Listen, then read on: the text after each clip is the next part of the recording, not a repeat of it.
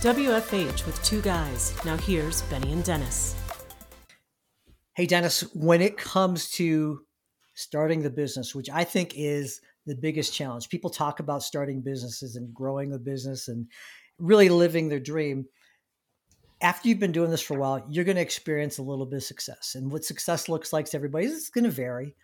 But there's at some point when we really need to get to that next level to push us, to get us to scale our business, to get to a point where we can go from $1 million to 5 million to 10 and so forth and so on. That's a challenge. It's not necessarily an easy thing to do.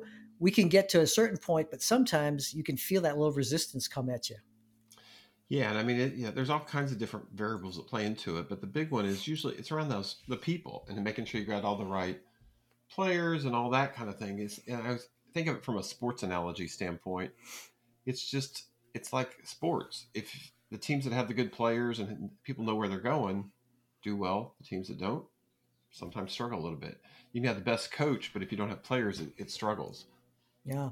So George, I want to welcome you to today's podcast. And this is an area of expertise that I know you know very well.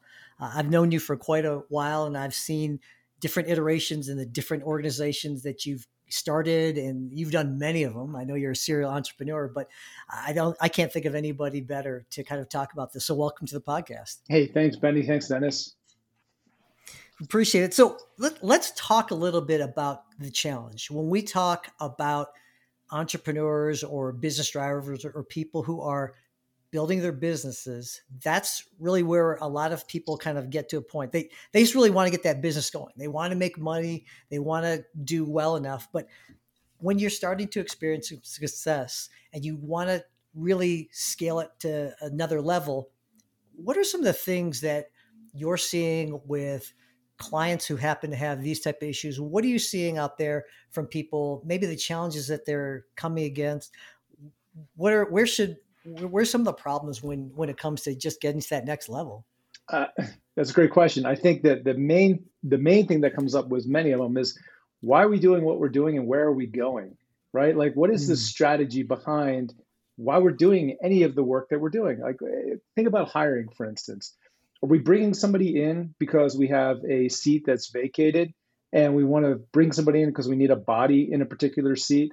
Or are we bringing people in strategically because we're looking for a competitive advantage in the marketplace and we're going after it because we believe there's more upside there, right? It's around having these aligned conversations. With a lot of companies, they do not do that, right? You get to a point, like you've said, you start the company out, you have a great idea. You're like, maybe I can make some money with this great idea. And you do. And then you add a few people. And then after time, you now have 15 or 20 people. You have a solid company now. Okay, so what are you going to do with it? Because you had a thesis that you're going to start this thing and maybe it would work out. Well, now it's working out.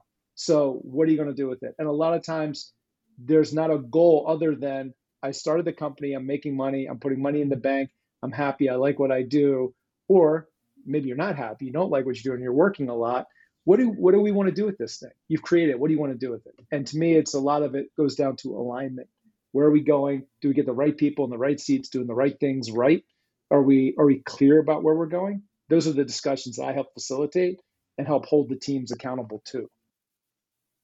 So George, as you're seeing all this stuff, I mean, what are some of the? It's great to say it's going to happen that way, but you run into managers that get in the way, that they think that everything's aligned, but they forget to communicate to all their people or tell the people and give them insight. What do you see in that world? What happens? Yeah, we'll do an assessment, right? So I'll give you a really great story here. One of the clients I had years ago, they came in and they said, hey, we're aligned. Our whole executive team is aligned. We have 80 people in the company. We know where we're going. We know what we're doing. I said, okay, great. Can I test that? Would you mind me just assessing your team? So I did. I got the CEO and I got the other executives together, ran an assessment on them. And then it's some real simple questions. I'm talking at an executive level, you should know these answers pretty quickly. One of them was, how many employees do you have? What's your revenue goal? What's your margin? And, and then what was the other one I had in there? What was your revenue last year? So I want to know what your revenue growth was. Just 4 basic Mhm. questions that most executives should be able to nail. I will tell you the similarities on that were maybe 20% in terms of the entire team. And so it was one of my favorite slides I put together for the presentation because I put Kobe Bryant in the middle of a court, and then behind him I photoshopped 4 different scoreboards. And I go, which scoreboard are we using to play the game? And they all got it because when I showed the graph, they're like, oh my God, are we that far off? I mean, I had them reporting back, well, we did 24 million in revenue last year. Another's coming back and saying we did 81 million. And I'm like, that's a wee bit of a gap, right? Right? It's not 24 to 25 million. If that would Yeah, have been a different story. it was vastly different. And so like, and this was a team that was supposed to be highly effective of working together. And I'm like, wow, if we don't know the answer to that question, what other questions are we messing up? What other things are we doing wrong? Because hey, if I think the revenue that we're going to get is 60 million this year, and that's what their target is, and you think the revenue is going to be 20 million this year, and we're not clear on that very basic number, we're going to be making decisions differently. Wow, that's really an amazing story, and I think that we probably make some assumptions, right? That in our mind and in the world, hey, we do our jobs. We're focused on. I'm CTO. I'm focused on my world. CEO's got his or her type of focus, and we're creating stories and ideas what the business looks like. But we're really not syncing up. It sounds like from a very basic thing, we're not having that communication. We just don't really know for a fact, even though we say we're aligned and maybe you're getting along and you guys even have dinner together, but that doesn't necessarily make sense. Right? George, I'm assuming in that story that you shared, I mean, that was at the top level. And you said there was like 80 employees. You get further down, that message, you think it's more diluted and confused and it's all over the place. And then I assume that's how you get fiefdoms and little towers created inside organizations. Absolutely. And this is the part that there's a reason why it's called coaching. I always struggled with the word coaching because to me it's a loaded term. And when you look at it, all I'm trying to do with the teams is I'm constantly trying to tell them, you need to look at the numbers. You need to look at the goals. You need to communicate these things day in and day out all the time. And I'm going to annoy the hell out of you because I'm going to say this so much that you're going to be like, got it, George, got it. We got to preach core values. We got to go. Yes, you do all the time, more than you think you need to. Like the example I gave where the revenue was so off, what happened there was you had a core team where you had 4 people that were on the executive team for years, and they all knew the numbers because they heard it so much. But then you had a newer member of the team that didn't know the numbers. They didn't feel confident in their ability to ask questions about the financials because they weren't confident in their own financial ability to have their own financial literacy, right? So they didn't want to ask the question and seem stupid. And the team that was the core team just made a big assumption. Hey, you know what you're doing. You're on the executive team now. It's like, no, you got to onboard people. I can go down this rabbit hole, but like one of the things I say to all teams, I don't care if it's an executive team, leadership team, whatever you want to call it, you need to create what's called a team charter. And a team charter is just what it sounds like. It's a 2 or 3 page document. These are the norms, the expectations. These are the results we're going for. This is how we hold ourselves accountable. Benny, you remember this when we were in EO together and we had a forum charter. It's an agreement that you have in place. And when you have that agreement, you can hold each other accountable to that agreement. That's right. Yeah. No, that's awesome. And I think that makes a whole lot of sense. We make a lot of assumptions and I've even heard it from peers, colleagues, contemporaries of ours, George, that people say, hey, we're moving so fast, we're growing so quickly. And they'll use that as an excuse not to do some of these exercises, not to put some of the base criteria together when this is super critical for as a team to be able to, like you say, to be aligned together and really have that focus so that you're looking in the same direction, not in like 20 different directions, right? You have to have the same focus. And, I was thinking, Benny, when you were saying that, do you ever, I guess even in your personal lives, you can't balance everything, right? They call it balancing for a reason, right? So if I'm going to suddenly focus on my health and I'm going to start exercising day in and day out, what am I giving up for that? What is the trade-off I'm making for that? And then when I change attention because I say, oh, my health's going really well, I'm eating great, et cetera, I'm going to take my eye off the ball and I'm going to focus on something else I'm going to focus on my relationship or my financials. Suddenly that balance is going to change again, right? And so you see with a lot of teams, maybe if something's working well, I gotta continue to keep your eye on that thing that's working well, because if you take your eye off of it and onto the thing you're trying to address, suddenly you're going to fix the thing that you're addressing, and the thing that was working well is going to go to hell in a handbasket. What do you suggest, George, to make sure, that as a company that we're all putting together and we're making sure that not only the executives are in alignment, but the company in general, are there certain things that a company should be putting in practice daily, weekly, monthly, quarterly that would be helpful for them to make sure that they're going all and they're working cohesively as a team? Anything that you might suggest for those folks? Absolutely. To me, it would be adopting a meeting cadence. And you get these meeting cadences through the various systems that are out there. You can make your own too.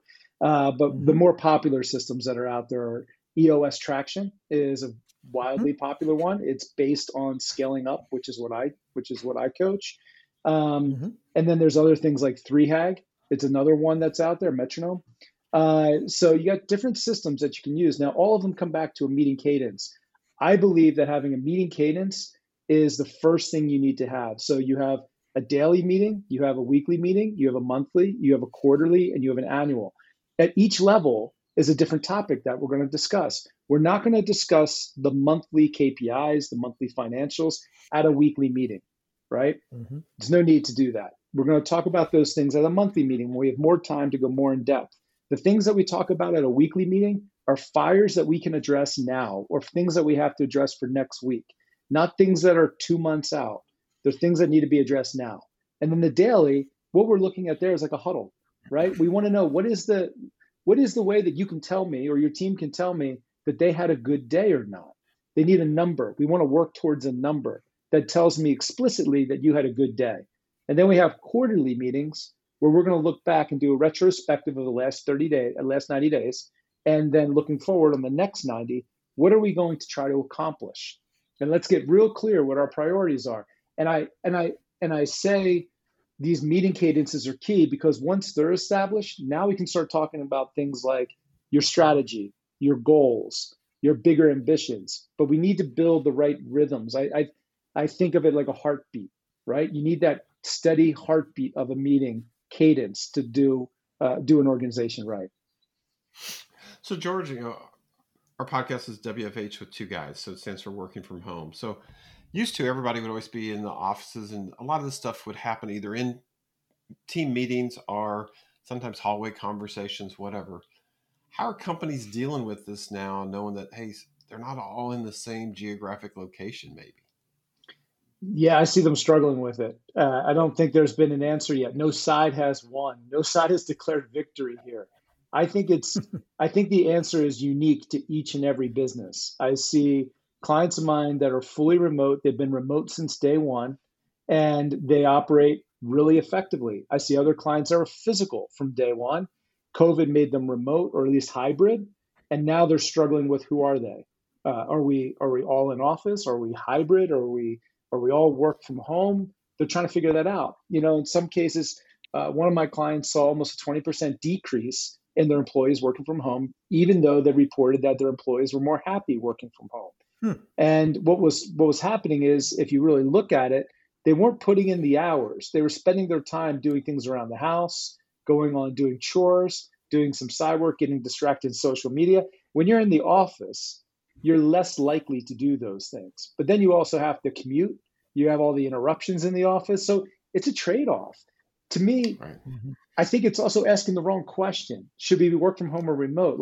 I don't think that's the right question we need to ask. We need to ask about what are we trying to do and how are we measuring our progress towards that thing? So what's it matter to anyone if I'm in the office 8 hours, if I accomplish the thing I need to accomplish in 2? I don't know. I think that's the question we need to be having, a conversation we need to have. And I think it goes back to your scoreboards and making sure you got good metrics to measure things, but then also it's that meeting cadence, and, Mm-hmm. and meetings can be through Zoom or in person. So, speaking of that, it's like, there's ways to accomplish it for those that are remote. To your point though, you've got to have regiment, you've got to have a plan. Mm-hmm. It's that whole strategy piece. And so if you are going to have people remote, they still have to participate in these daily, weekly, monthly, quarterly, semi-annual meetings. They've got to be engaged, and you got to have some parameters around how those meetings are going to function. Is Yep. kind of what I hear you saying. Yep, absolutely. You have to have some parameters around it. And to me, it's keeping the conversation concise, keeping the conversation on the point. What are we trying to accomplish in these conversations? So many people are turned off by meetings. And, look, I don't want to have any more meetings than I have to, but I find myself on meetings all week long because that's what I'm supposed to do, right? But you can have really great meetings. When you're doing a weekly meeting, they're timed. We're timing them at 90 minutes. We're going to get done in 90 minutes. I've adopted, so Scaling Up has its weekly meeting format, and the hours can change on that. I've pulled that piece from EOS Traction, and I like their 90-minute format. They call it an L10 meeting. I like how it's timed. It keeps us on pace, and we score it. And the beauty behind that is there's no wasting time. If you're talking about something too long, I have the right, if I'm a team member on here, to be like, hey, Dennis, you're rambling on about something. We just want to know, did you get it done or did you not get it done? I don't want to hear the excuses. And it's great because it gives me a format to say, hey, you're rambling, you're wasting our time.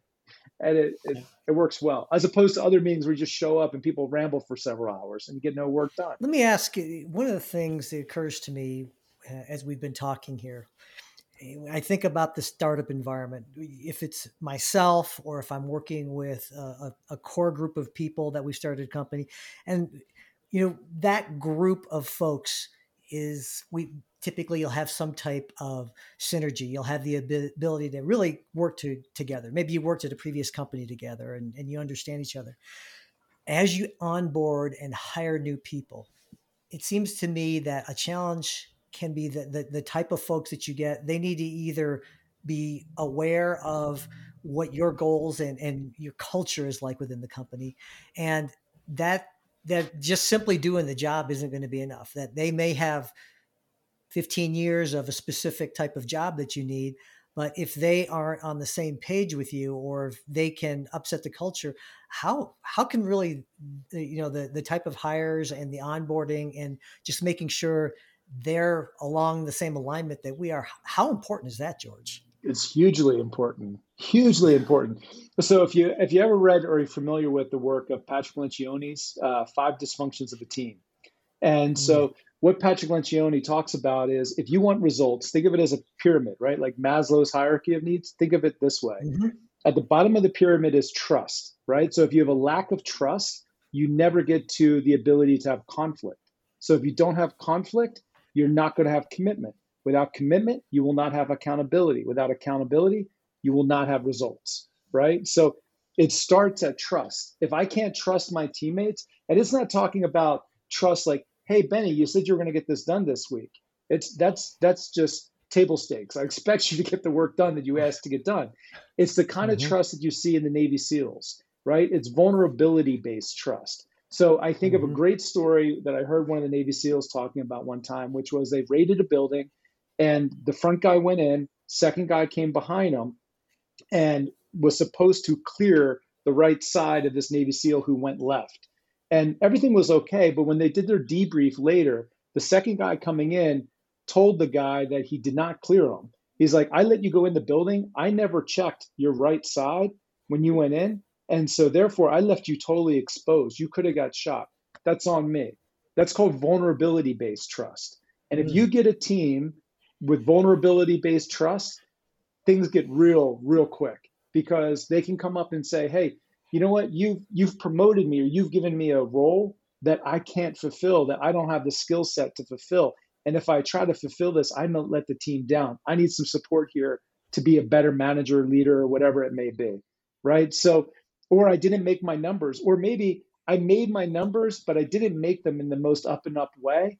And so we need to take a deeper look at those numbers. That's where you start building a really kick-ass team. For us really to get to that next level, there is either something that's going to motivate me, it's going to push me to grow my company. And I know from experience and talking with other people, that's not necessarily an easy thing to do, George. And have you seen in practice, people being held back from being able to kind of take that next step to scale their company, to grow it? What do you say to those people? And are you seeing it a lot? Yeah, I do. I see founders, I see CEOs that have risen to a certain level, and now things are outside of their ability to steer it. And I got to get clear with them. We go through and we do a behavioral assessment, a DISC profile, driving forces on them. And I'll say, are you stressed in your current role? And what would it look like to be de-stressed? What can we do to make it so that this is a more enjoyable place to work? And if we do make it a more enjoyable place to work, do you still actually want to work here? Right? So I work with them to get really honest on what they want, because a lot of times you see founders that started the company and grow it, they end up creating a trap for themselves, right? They create the situation where like, I liked doing the thing. I don't want to be running the company. And so now we got clear. Okay, let's get you out of running the company so you can get back to doing the thing or creating all the whiz bang ideas. But let's get you out of the way of the growth of the company. Nice. It seems to me too that we've given a lot of information and that there's some great stuff that we can use. But what are some things that maybe some of the listeners out there can use today, some tools or some ideas that we can give to them that can start us out being able to implement these ideas and tactics together? Yeah. So for one, highly recommend create a meeting cadence, right? So, and create a meeting cadence using whatever system you want, but make sure you create a meeting cadence, you set a time, you keep it time limited, and that you follow it week in, week out, that you have KPIs that you're following weekly, and make sure you can ask the question, do these KPIs influence the direction of the business, right? We're not going to follow the number of visitors that go to the website, right? We're going to look at things like, what's the profitability per employee? We're going to look at that per month, right? We're going to look at revenue. We're going to look at gross margin. We're going to look at all these things, but review them on a weekly basis and a monthly basis. Make sure you do that. The next thing I would say is go read one of the books. Go read The 3HAG Way, go read Scaling Up, or go read EOS Traction. Go read one of those and understand the systems. Try to self-implement it. I would highly encourage people to try to self-implement. And then after you've run into enough headaches with self-implementing, if you hit enough roadblocks, call a coach. There's so many coaches out there that can help you move through it. So go call a coach and let them help you through it. This has been fantastic, and I really appreciate it. I know personally I could certainly make this an hours-long podcast, but I know that we don't have that much time. For folks out there who would be interested in talking to you, getting a little bit more information, how can people get in touch with you? How can people contact you? Make it really easy. Just go to my website, gmorris.com. I got all of my socials up there. I have my phone number, email, whatever you need to do to get a hold of me. But just go to gmorris.com. You can learn all you want. Go to my blog. I try to keep that pretty updated. gmorris.com. Fantastic. George, really appreciate the time today. Thank you so much. This has been super educational, super informative. And we'd like to have you back sometime. So this is really good stuff. All right. Thank you both. All right. Have a good one. Thanks for joining us today on Work From Home with Two Guys. Listen, if you want to get in touch with me, the best way to do it is get in touch by sending me an email, benny@velocitytechnology.group. That's BENNY @velocitytechnology.group. Dennis, if some people think that they need to get in touch with you, what's the best way for them to reach you? Yeah, there's two ways. One is the email, Dennis J, so it's DENNISJ, @worksolution.com. So it's WORX, and then solution, no S at the end, .com. Or I'm on LinkedIn a lot under Dennis Jackson, and you can search for Works or also the Work From Home with Two Guys. We're there as well. So would love to hear from you guys and help out any way we can. Thanks for joining us today, and we'll see you at the next episode. You've been listening to WFH with Two Guys. We'll see you next time.